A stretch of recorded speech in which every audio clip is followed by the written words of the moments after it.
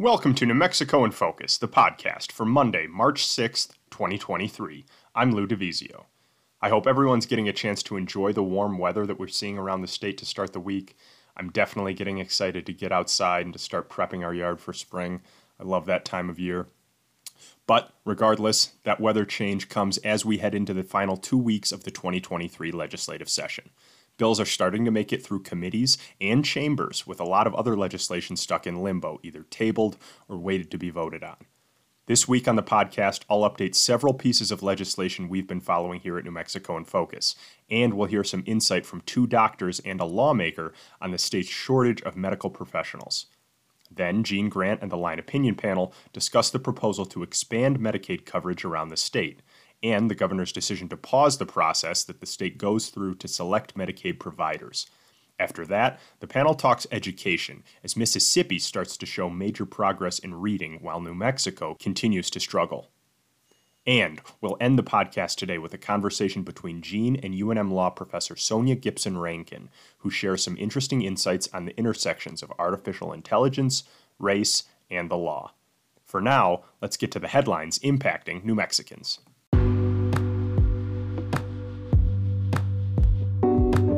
The House Taxation and Revenue Committee has voted to pass an omnibus tax bill that includes a small increase in statewide alcohol taxes. This is something that we've been covering for months, mainly due to the work of journalist Ted Alcorn and New Mexico In-Depth, who we've collaborated with. Included in that wide-ranging tax bill is a 15-cent per gallon tax increase on alcohol. According to reporting from Mr. Alcorn, Representative Joanne Ferrari, who was the sponsor of the now-tabled House Bill 230, attributed the tiny increase to an error in drafting. She said it was meant to be 15 cents per drink of alcohol, regardless of type. Instead, the draft increases tax is 15 cents per gallon of beer and per liter of wine and spirits. That works out to a little over a penny per drink in some cases. I've included a link to the bill in the description of this episode of the podcast. And you can also find a recent story published in New Mexico In-Depth that adds some context on the influence of the alcohol lobby in New Mexico.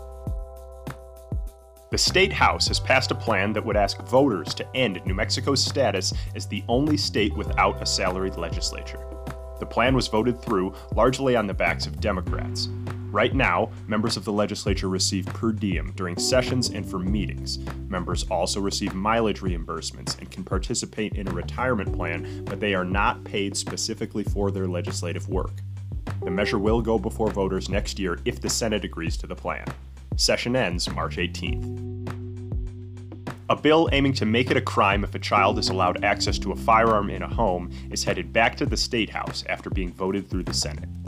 The bill, from Democratic sponsors, including State Representative Pamela Herndon and Senate President Pro Tem Mimi Stewart, advanced on a 24-16 party line vote. Under the bill, criminal charges could be brought if a minor is allowed access to a firearm in a home, and then brandishes or displays the firearm in a threatening way or uses it to kill or injure someone. The proposal would establish both misdemeanor and felony crimes with a penalty of up to 18 months in prison. According to the CDC, New Mexico is among the top 10 states for firearm deaths. Going into the 2023 legislative session, we knew healthcare would be a major focus for our lawmakers. We've told you about House Bill 7, which would codify abortion rights in New Mexico and guarantee access to gender-affirming care anywhere in the state. The House passed the bill more than a week ago. It's since moved on to the Senate. There are also several other smaller measures targeting some of the factors contributing to New Mexico's growing shortage of medical professionals. New Mexico in Focus political correspondent Gwyneth Dolan went to the Roundhouse this week and spoke with 2 doctors and a lawmaker about how our state's malpractice policies are influencing the problem. Dr. Angie Bratton and Dr. Nancy Wright, thank you so much for talking to us today. Let me come to you first and say you are from Los Alamos, which has like the highest percentage of people who make a ton of money. You would think in a small community, a small service area like this, you should have all the resources you need to deliver healthcare, and yet you have a workforce shortage. Why? You know, our big problem is access for our patients. And our workforce shortage makes it very hard to take care of our patients. People can't get in to see me for 6 months. then I do see a patient. They often don't have a primary care doctor, and they obviously have high blood pressure and diabetes that need to be taken care of.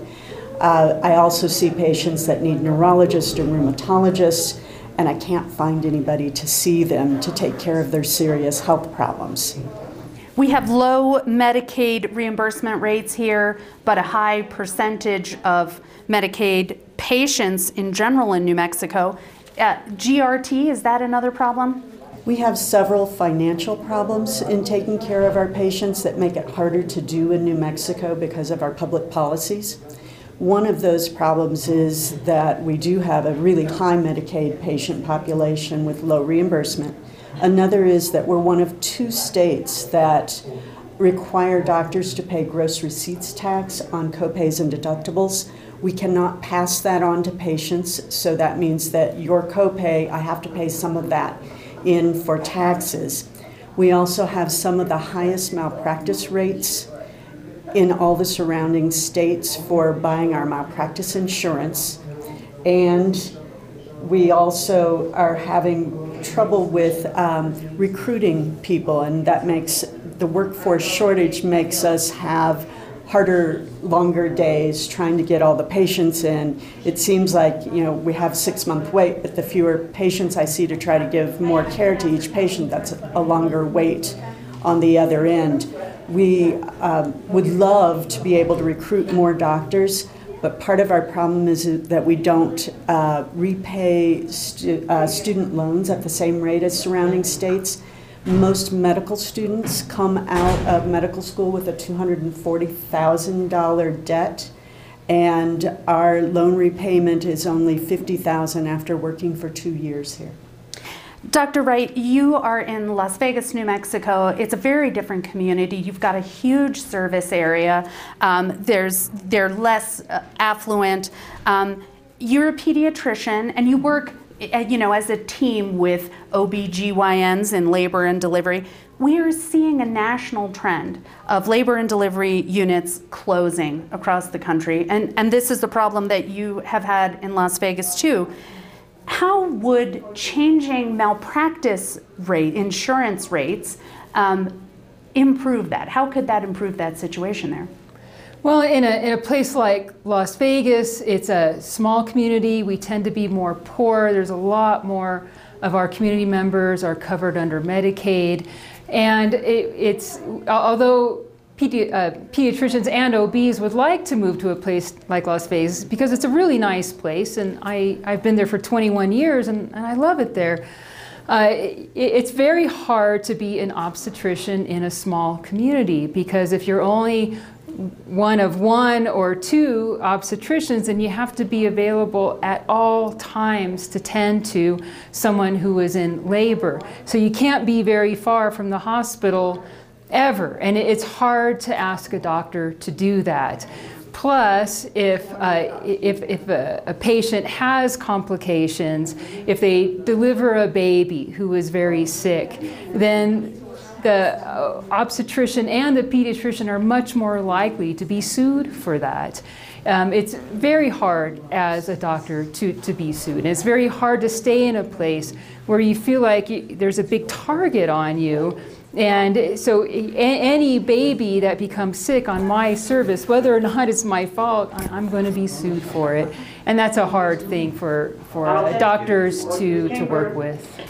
You have smaller facilities in Las Vegas, less specialized equipment and personnel there. That's right. For those kinds of emergencies. Well, for something like a newborn, a sick newborn needs very specialized care. So neonatologists are pediatricians who've had extra training in dealing with critical newborns. And so that's all they do. They don't have offices that they see patients in the way that I do. And there are also neonatal trained respiratory therapists, and there's special equipment that you need for critically ill patients. And in New Mexico, you only have those services in Albuquerque. And so in any hospital outside of Albuquerque, you really don't have those highly specialized services. And so if a sick baby is delivered at Alta Vista, and right now we don't have an obstetrician, but a baby can still be delivered there without an OB, so they're delivered in the emergency room. And then a pediatrician like me would have to come in and take care of this sick baby until it can be transported out to the intensive care unit. And this could be hours. I've spent 12 hours at the bedside of a very sick baby waiting for the transport team to come. And if that baby does not do well, then I'm the one who's sued, even though I'm the one who's really working very hard to keep this baby alive. It's a very difficult situation. It's impossible to get new doctors to Las Vegas. So we don't have obstetric services at all. So no babies are delivered in an official labor and delivery unit. And that deprives our community of a place to safely deliver a baby. It's a very critical situation. And I believe that obstetricians often pay at least $100,000 a year for their malpractice insurance. And that means that they're having to work the first part of the year just to pay for malpractice. That doesn't pay for their staffs, that doesn't pay for the equipment that they need. It's a money-losing proposition to deliver babies. Representative Thompson, you're a physical therapist. You are often up here working on healthcare-related issues. One of them is the proposal that would ban flavored tobaccos. And really what that means is fruit-flavored Juuls and things like that, vapes. This is one thing that we know teenagers are still doing. How is that going? I'm afraid it's not going to make it this year. It is really important. We have a study that says that 34% of high schoolers are normal vapors, and we know that. I mean, I can't imagine a 2-pack a day smoker of 60 years is going to go get Tutti Frutti. So what we're trying to do is prevent kids from ever starting, because nicotine is an addiction. And Dr. Zadonis, who is at UNM, is an addictionologist, and he presented to committee over the summer and said that nicotine is indeed the gateway drug to all other drugs. You are also working on prescription drugs. This is something everyone can identify with. What are you trying to do? Well, I'm trying to protect patients. I have a bill to get diabetic supplies. I have a bill to allow people to have the freedom to use their local pharmacy as opposed to a mail order pharmacy if the local pharmacy can meet the price of the mail order. And what part of the reason for that is in rural communities, if they have a pharmacy, that may be the only healthcare provider they have. We had a member here who was getting sicker and sicker. He was quite old, and he went into his pharmacist, and his pharmacist looked at him and said, "Whoa, we need to change some things," and then he got better. So, we cannot afford to lose any healthcare provider anywhere in the state. We have been talking today about the provider shortage in New Mexico. We just talked to some doctors about malpractice rates. How do we need to solve this problem? What do we need to do to address malpractice insurance rates here? Well, if I had that answer, I'd be very happy. I don't. But essentially for me, it's about the patients. You know, I mean, a $750,000 cap on an injury or a death it's just not enough. I mean, my own brother, 6 girls, 1 boy, the only brother, had a heart attack, and when he collapsed, he hit his head on a sink and then on the floor of the bathroom. And they only treated his heart. And all night long, I watched him essentially dying and kept asking the nurse, what about his head? What about his head? Because he had a baseball-sized knot on his head, and they kept telling me, we're watching it, we're watching it. And to this day, I feel guilty that I wasn't rowdier and demanding.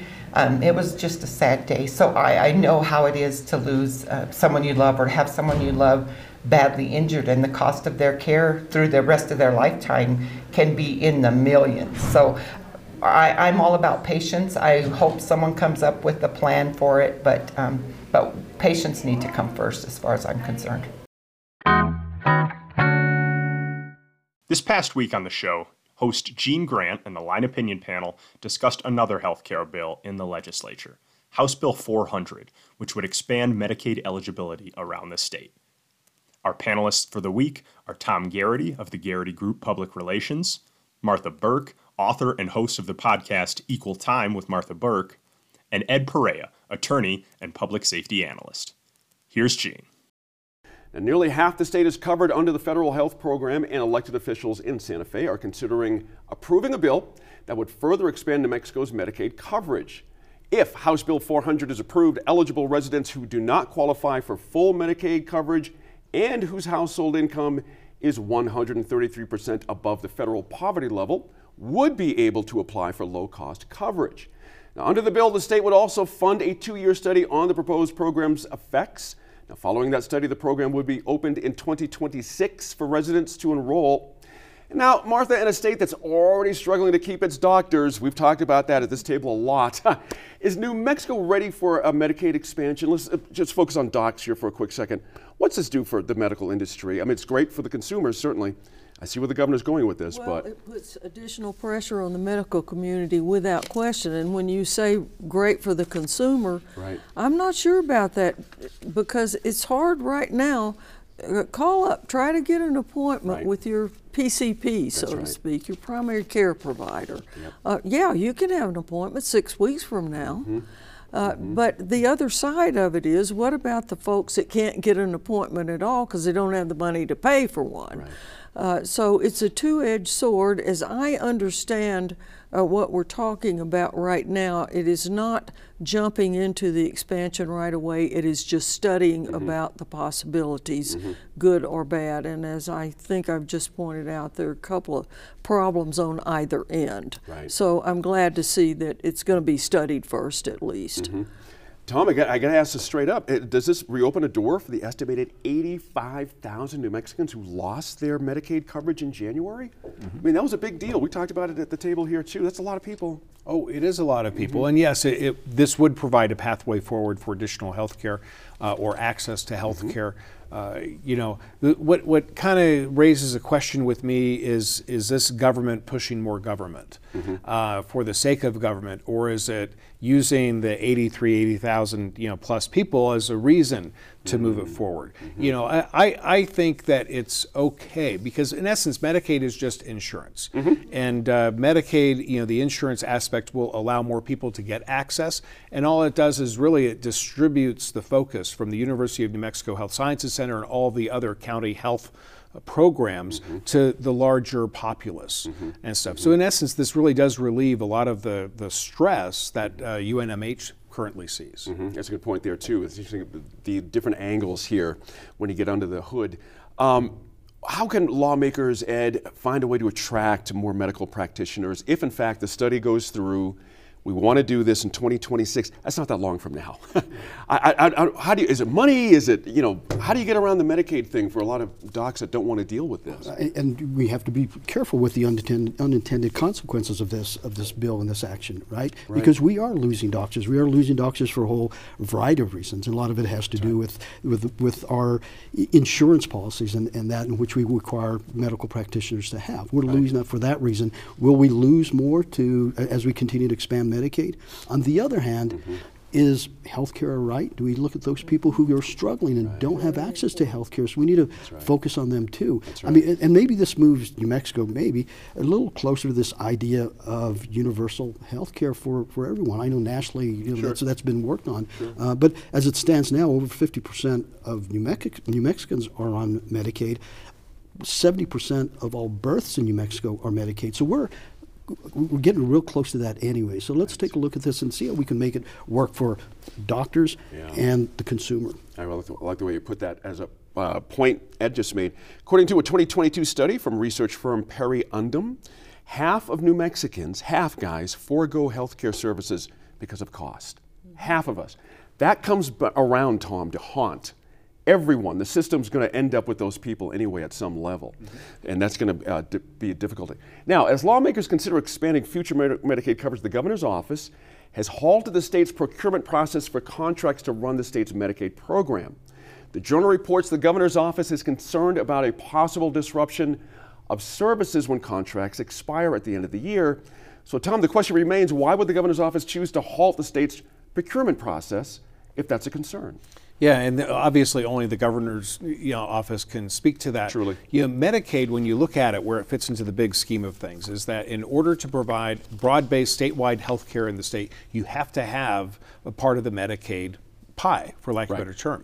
Without that piece of the pie, doing business in New Mexico and providing non-Medicaid services is very difficult, still possible. There have been some of the approved providers have been in that position before, and they've done well, but they would really like that piece of Medicaid pie. So, the fact that this was pulled in the 11th hour and the amount of investment that has already gone in, I mean, this does not pass the optics. It does not pass the smell test. It doesn't pass a whole lot of stuff. And there should be a lot of protest, and I'm sure there will be. Interesting point there. And Martha, let's get down to some names here. The current provider, Sky Community Care, was not included in the state's final list of recommended providers. None of us know why that is, because again, as Tom mentioned, we're not privy to those conversations. But Western Sky Community Care, a sub of Centene Corporation, covers about 87,000 people, and they came in last out of the five. They came in last. Right. And what is interesting to me is that they canceled the request for proposal for everyone. Right. Is that a CYA thing? Because they didn't want to single out Western Skies because they like them anyway? We don't know, but these are very valid questions to ask. This company had been under scrutiny and actually gotten fined. Hector Valderas had fined them for several kinds of infractions, but it seems like to me the governor did not want to single them out, so she just canceled the whole thing. And it's bad for the people that need the services, first of all. But as Tom says, the optics are horrible, the smell test is horrible, and we got to have some explanation, which to now has not been forthcoming. That's a key point right there. A lot of this is, we talked about this before we started taping, it's such a mystery, Ed, a lot of this. We don't know what the marching orders are. We don't know the frustration, the pain points they may have had over the years with these people, but we do know that Western Sky had to pay $13.7 million under a settlement that Martha mentioned with the State Attorney General's office after an investigation uncovered abusive billing practices. I mean, $13 million, that's a lot of money. Should we have trust in this company? After that, it's just part of the game. You never know. It's eyebrow raising. I mean, it really is a concern. And, where's the oversight of this process? Who's responsible for that? And what is the procurement process? Is there someone taking a look at it to ensure that that this doesn't happen again? That's right. Is this problematic? Has it happened in the past, or is this a one-time thing? We want to avoid this from happening again because, as Tom alluded to earlier, it's quite expensive to just participate and prepare for an RFP. I mean, you're talking a lot of dollars, and we don't want to discourage potential contractors from even participating if they don't trust the system. Right, exactly right. Hey guys, great conversation. Thanks again to the panel as always.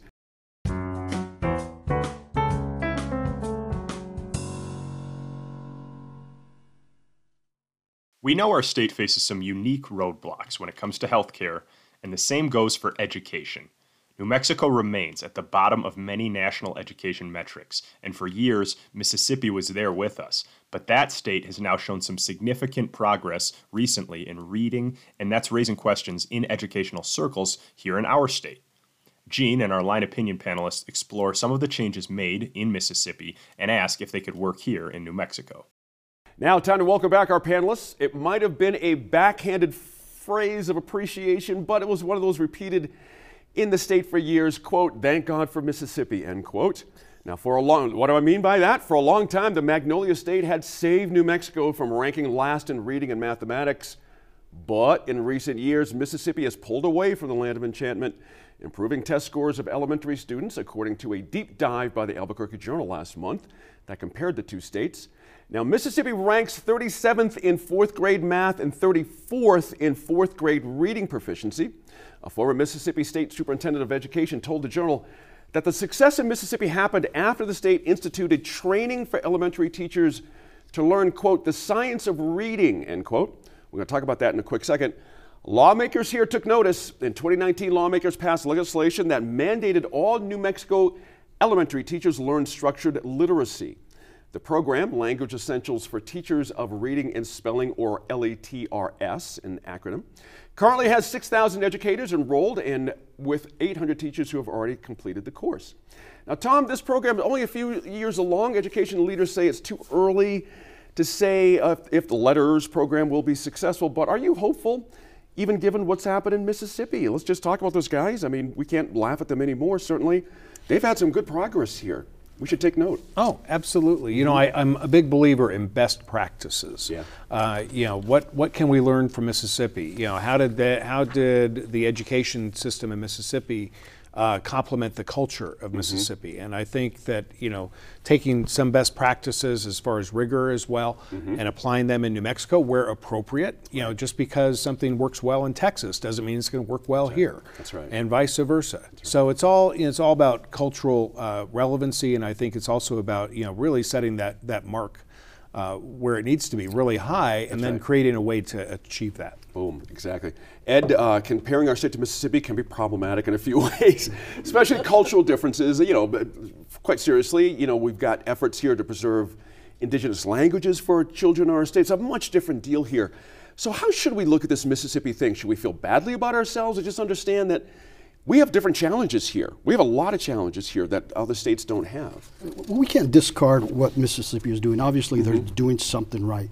But what I would be interested in, and I'm sure that educators have looked into this, are what are the other 48 states doing?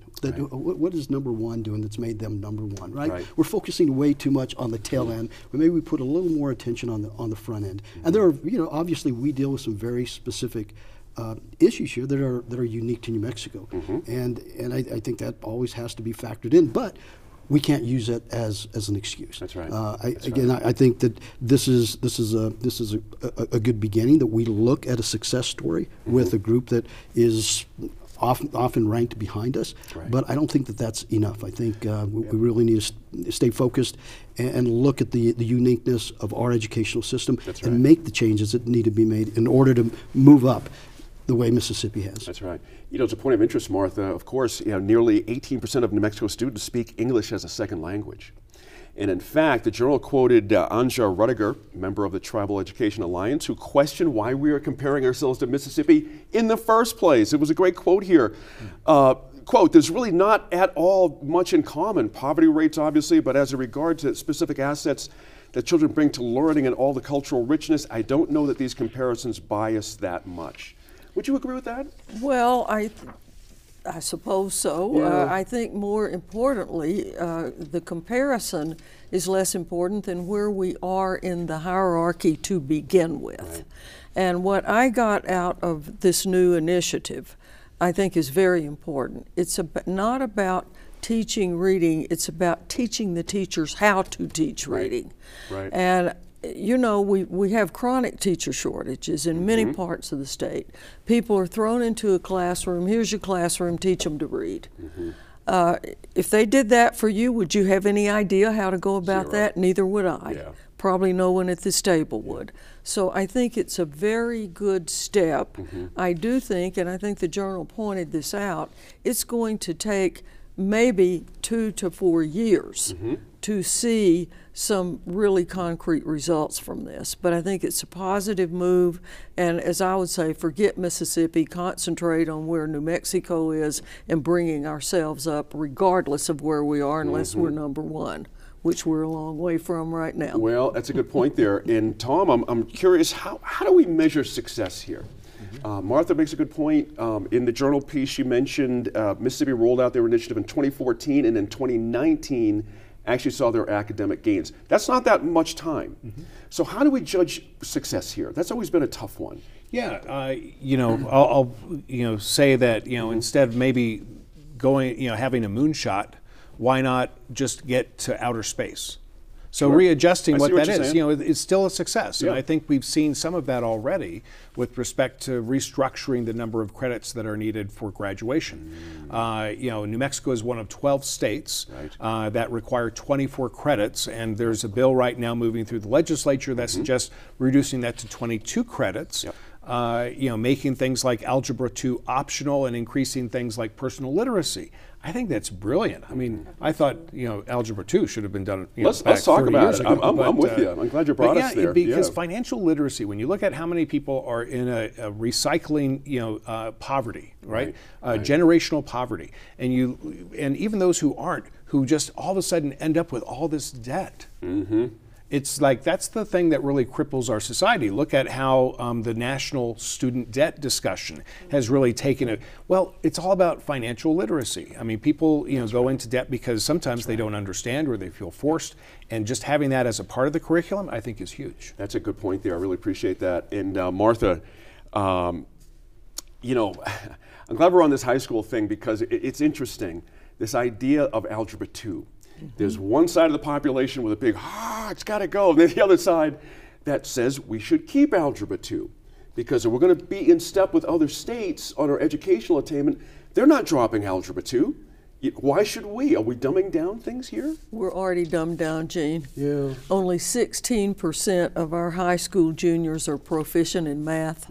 That says to me, forget Algebra 2. Let's do add, subtract, multiply, and divide first. I laugh, but I'm not. That's what we need to do. Algebra 2, well, this got me thinking, I took it, I guess, in high school. I have a PhD now. I have no idea what Algebra 2 is.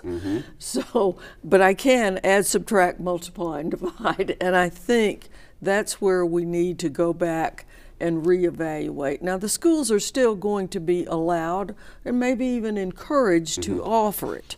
It's not like we're just striking it all together, but let's prioritize. Where are our kids and where do they need to go first? Right. Exactly. So, interesting point on this too, Ed, is the idea of elective units versus forcing kids to do certain things.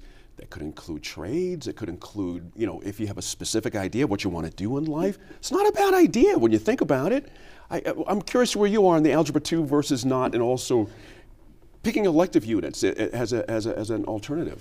As the saying goes, you do what you did, you get what you got. Right. And so it's really important to disrupt the system. We know what we've been doing hasn't been as effective as we'd like it to be. So let's change it up a little bit. I think Representative Andres Romero has done an exceptional job. I mean, he is a high school teacher himself. That's right. So he knows at the ground level what these students need. And he talks a lot about keeping these students engaged. And not every student is going to go to college. Right. Many of them will seek the trade route. Yeah. And it's important to have those options. So we start focusing those students who don't want to go to college, give them other options so that they start thinking about and engaging more in the high school experience. If they can relate to what's being taught in high school, they're more likely going to attend the high school classes and graduate. So I think it's important. Again, Algebra 2 is important if that's the path that you're taking, but I don't know that every student out there needs Algebra 2. And so I think Algebra 2, it is being offered. I think that was one of the amendments to the bill that that will be an option. And for those schools and for those student bodies, the school districts will have the opportunity to include and possibly even mandate Algebra 2 for their student body. But I think that's one of the positive things about this bill is that it does provide school districts options. That's a good point there too. The option bit is really key.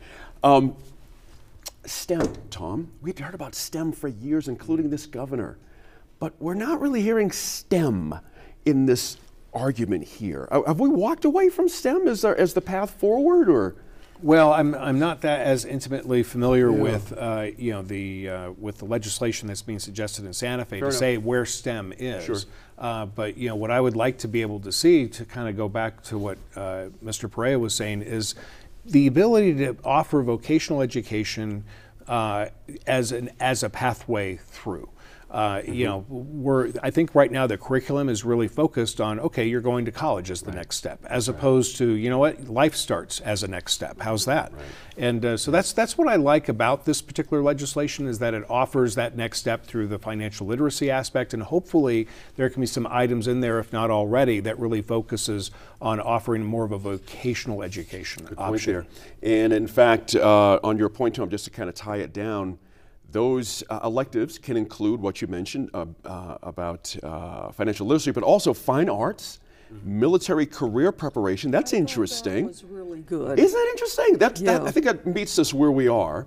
And for non-English speakers, non-English language classes, and computer science, those are the other electives. That makes sense to me. Do you guys too? It does. I want to throw in one comment about the STEM. Please. Because nationally, there are twice as many men in college in the STEM area than the women. Mm-hmm. And if we're going to increase it, which we should, for those students that are on that path, as Tom says, we need to pay attention to who we are encouraging. That's a good point. And there. are we encouraging our girls to the same extent that we are our boys? And it's always a concern because there are so many cultural taboos against, girls don't do math or science. So forth. Time to so just wanted to make us aware of that. And in terms of these, what do they call profiles for graduation? Tom's point is very good. Not everybody's going to college. That's right. So they need to have 2 tracks on that at least. We're getting there. Sounds like we're getting there. Thanks again to all.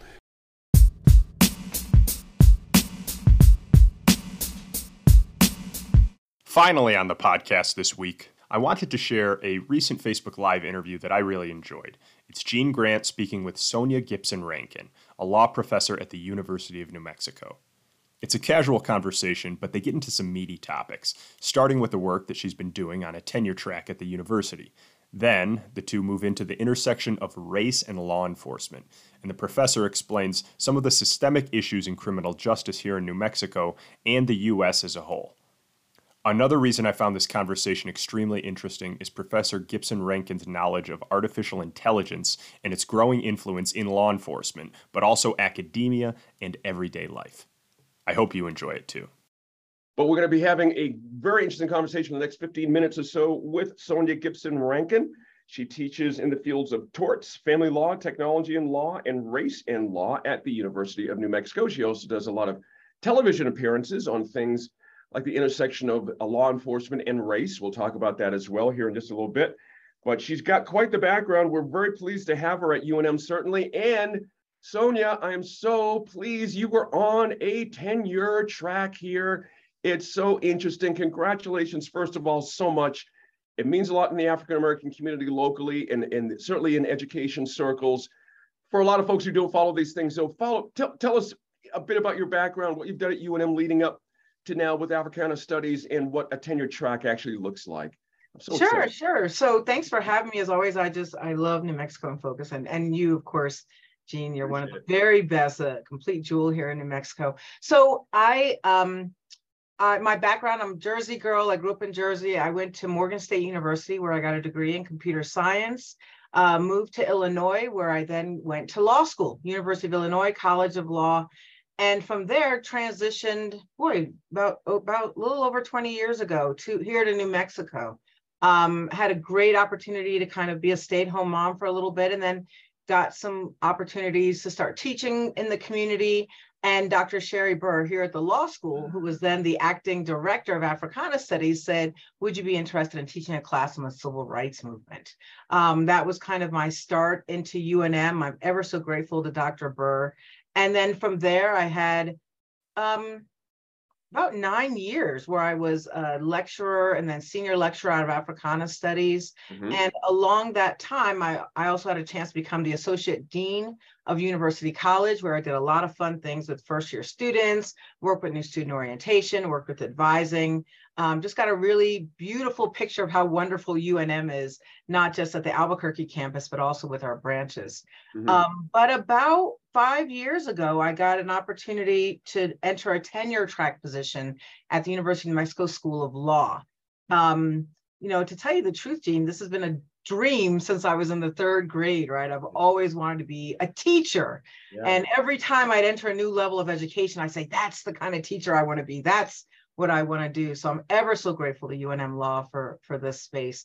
What tenure track means, though, is that a person works for a number of years, publishing, teaching, performing service in the community. And after so many years, they're able to see if they're eligible for promotion, and later then to see if they're, or retention, and then to see if they're eligible for promotion to being a tenured professor. It means that the 5-6 year job interview is almost over. So that's the stage I'm at, Gene, is I'm still on this job interview. Nothing's done until the provost makes his decision this summer. But we're nearing the end here of seeing if they might keep me. I think UNM's got it figured out. I think the university's got it figured out. They know what's going on there. Let's dive into some of the issue areas that you spend time in, because they're fascinating. First things first, we've had a number of situations, as you well know, just to tell the folks at home, and they well know too, when it comes to the intersection, tragically, of law enforcement and race. We've got so many examples. It's so complicated. The Memphis situation is not like the Derek Chauvin situation, which is not like but somehow they all are. You know what I mean? It all adds up to the same thing. You've done a number of appearances on BBC television in the UK and here stateside as well. I'm not going to ask you, how do we fix this problem? That's not why you're going on television. But to let folks know the sheer scope of the problem, my sense of you is you picked up a cudgel here. You feel it's important to really kind of get under the surface here and start to talk about these things in a different way. I'm on the right track here? Thank you for that, Gene. You're absolutely right. I think we're at a place where there are enough constant examples for the public to say, wait a minute, if the situation keeps repeating itself, what is actually at the foundation here? So there are three major arguments as to why there's disproportionately representation of Black Americans, of Black people who have been incarcerated, or interaction with the police, Native Americans, Hispanics, depending on the types of communities. And there's one argument. One argument is, well, they just commit more crimes.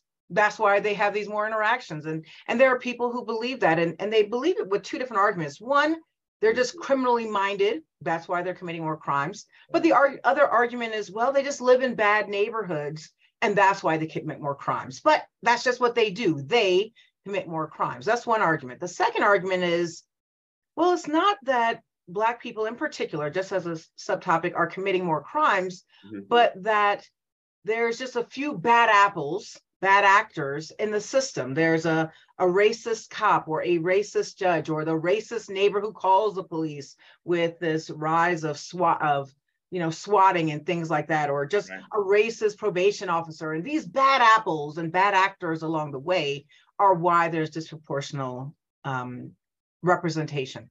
The third argument is, well, we could stop talking about criminal justice and switch it to healthcare, and switch it to education, and switch it to housing, and switch it to banking, and switch it to any other topics, and you'll keep seeing that maybe there's something deeper at play.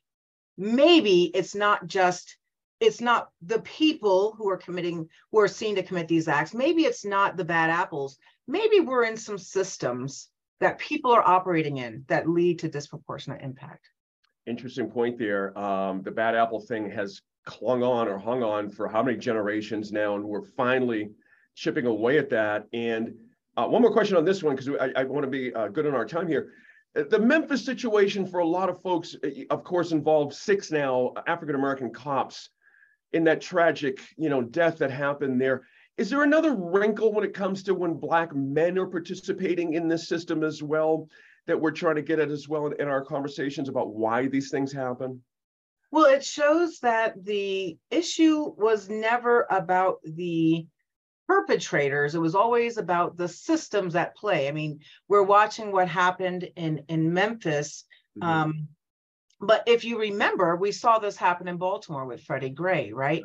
That there are some systems at play. There's this issue of power that has led individuals to believe, even against people that look like them, that no one's ever going to call or pause and say this devaluation of the Black body will not be held accountable. Right. Isn't that something? It's really something. We'll see if there's some progress here. We need some leadership on this issue. Inside law enforcement, it has to start there. I'm very interested in where you're going with the intersection of technology and African-American community, certainly, but for all of us, even in a bigger place. I wonder, maybe in just a minute or so or less, you could just kind of, where are we on tech when it comes? People are hearing now this term chatbots. A lot of us don't know what that actually means, but there's a big kerfuffle inside higher education circles about this technology. in the potential for, you know, some things we'll talk about here in a second, but what's the overall general landscape of where tech and race and law intersects at this point? Well, I think the chatbots are kind of catching our attention. OpenAI is a website that's open to all of us to use. I check it out almost a couple times a week for all kinds of random topics. So here's a fun thing that we did with the chatbot. It was my uncle's 80th birthday. My uncle is from Panama, and my father asked the chatbot to please write a song for an 80-year-old man born in Panama who loves to play dominoes. And then we sang the song that the chatbot created, and it was a great song, right? Wow. It's pretty cool to just know that it's trying to pull together all of these ideas. We literally just kind of came up with that. And I said, and it's really interesting because what it's doing is basically culling the internet to look up what answers could be. It's figuring out what a song is. It's figuring out what Panama means and where it is. It's figuring out what dominoes is, right, and how that fits together. It's figuring out what an 80-year-old thinks about and what does it mean to have obtained 80 years of life. It's pretty cool. Yeah. But in academia, we're starting to see some more changes. So, you know, we're noticing that the chatbot or OpenAI has shown that it can pass some of these standardized tests that we've had in a lot of different spaces. It showed that it wasn't too shabby at some different bar exam questions, and it shows that it's doing a pretty compelling job. I think I saw one in nursing. It passed the nursing exam, and oh wow, an accounting exam. Some of these standardized tests, it is able to show some pretty some proficiency, some basic proficiency. Mm-hmm. And so now they're starting to ask the question in academia is, what are we teaching students if there are machines that can supposedly think alike? Now, I was way over a minute, but the thing that stands out is we have to remember that although in our image, we saw a birthday song to an 80-year-old, the computer just saw zeros and ones. Right. It doesn't actually understand at a deeper level what it has produced that we are taking in. Mm-hmm. And it's also producing lots of errors. Well, there you go on the error part too. In that over time, that's going to be a tricky thing to follow. Are you concerned about students cheating with the help of these technologies?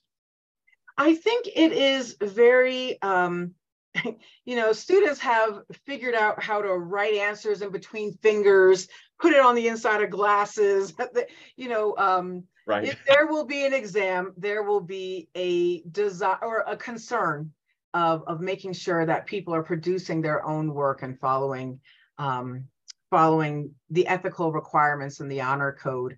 But it's a little bit easy, and it's going to require instructors to have to dig deeper. Mm-hmm. In terms of creating assignments. You know, once upon a time, they were mad at spell check. Once upon a time, they, you know, and think about this, people use all kinds of artificial intelligence when they run their paper through the editor feature in Microsoft Word, for example. Help me, you know, did I hit all my commas correctly? Is there a better word when you use the thesaurus? We have lots of things that are enhancing the work we produce. It's going to require instructors to dig a little deeper. Interesting points there. Hey, you wrote an article in 2021, I'm looking at here, or the title of it, Technology Tethered. Potential impact of untrustworthy artificial intelligence in criminal justice risk assessment instruments. That's interesting. Like long titles in the law.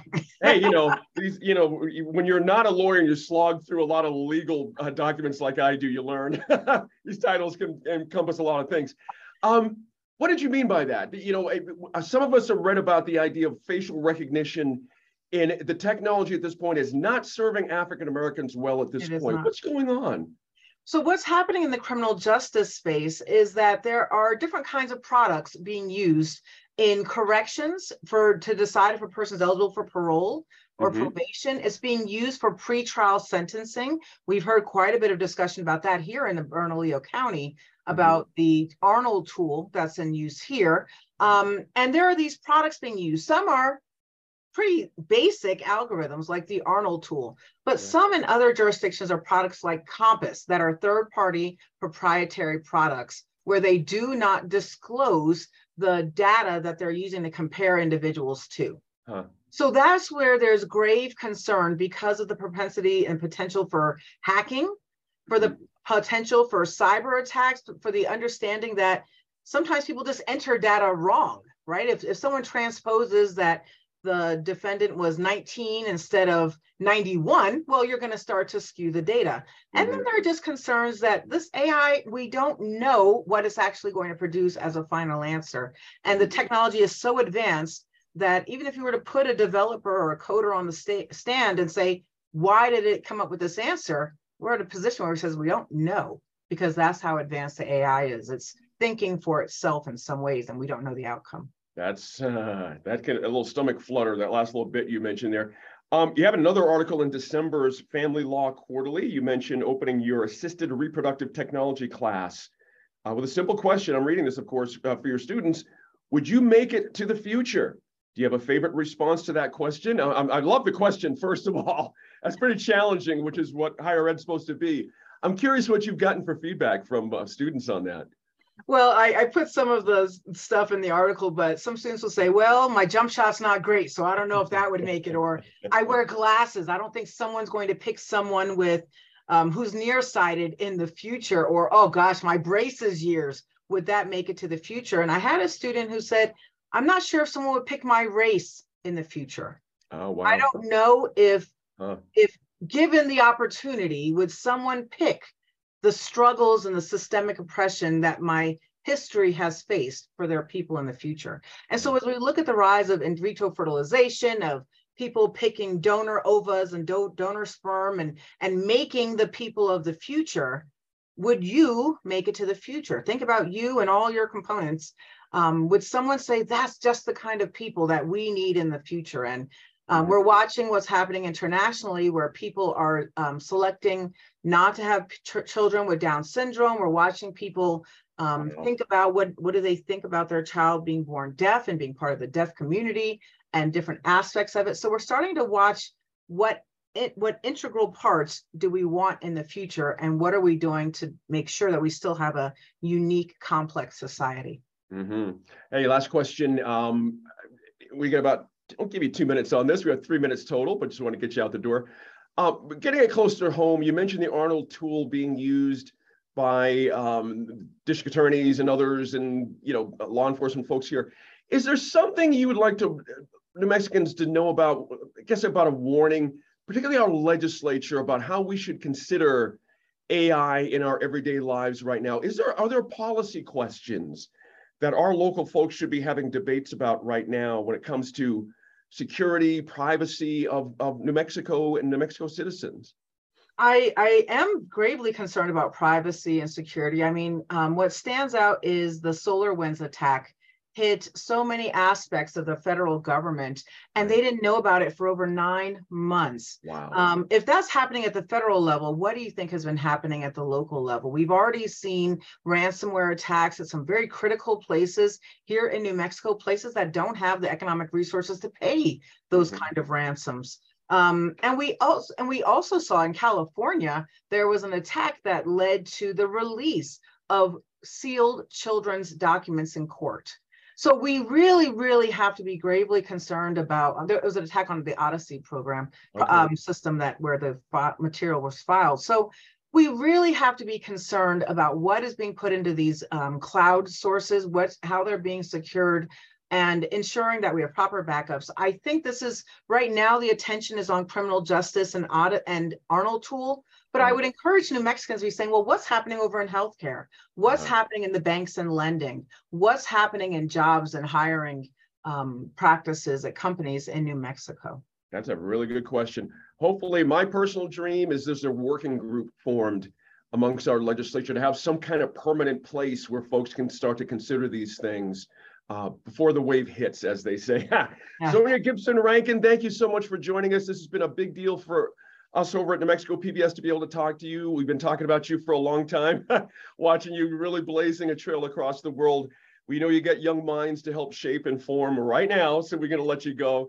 And I would love to talk to you at some point more one-on-one about these issues about security and safety when it comes to AI and chatbots and things down the road. Really got to get the public up to speed here. That's a big important part of it. Yeah. Absolutely. Got to know what you got to demand. That's right.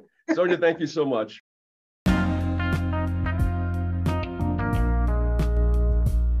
Thank you to everyone who contributed to the podcast this week. Don't forget to check out our social media pages throughout the week as legislative action picks up in the Roundhouse. Check out our pages on Facebook, Twitter, and Instagram. We'll be posting updates and other news items leading up to our show Friday night at 7 o'clock on NMPBS. Thanks again, everyone. I'm Senior Producer Lou DeVizio for Monday, March 6th, 2023. This is New Mexico in Focus, the podcast. Have a great week, everyone.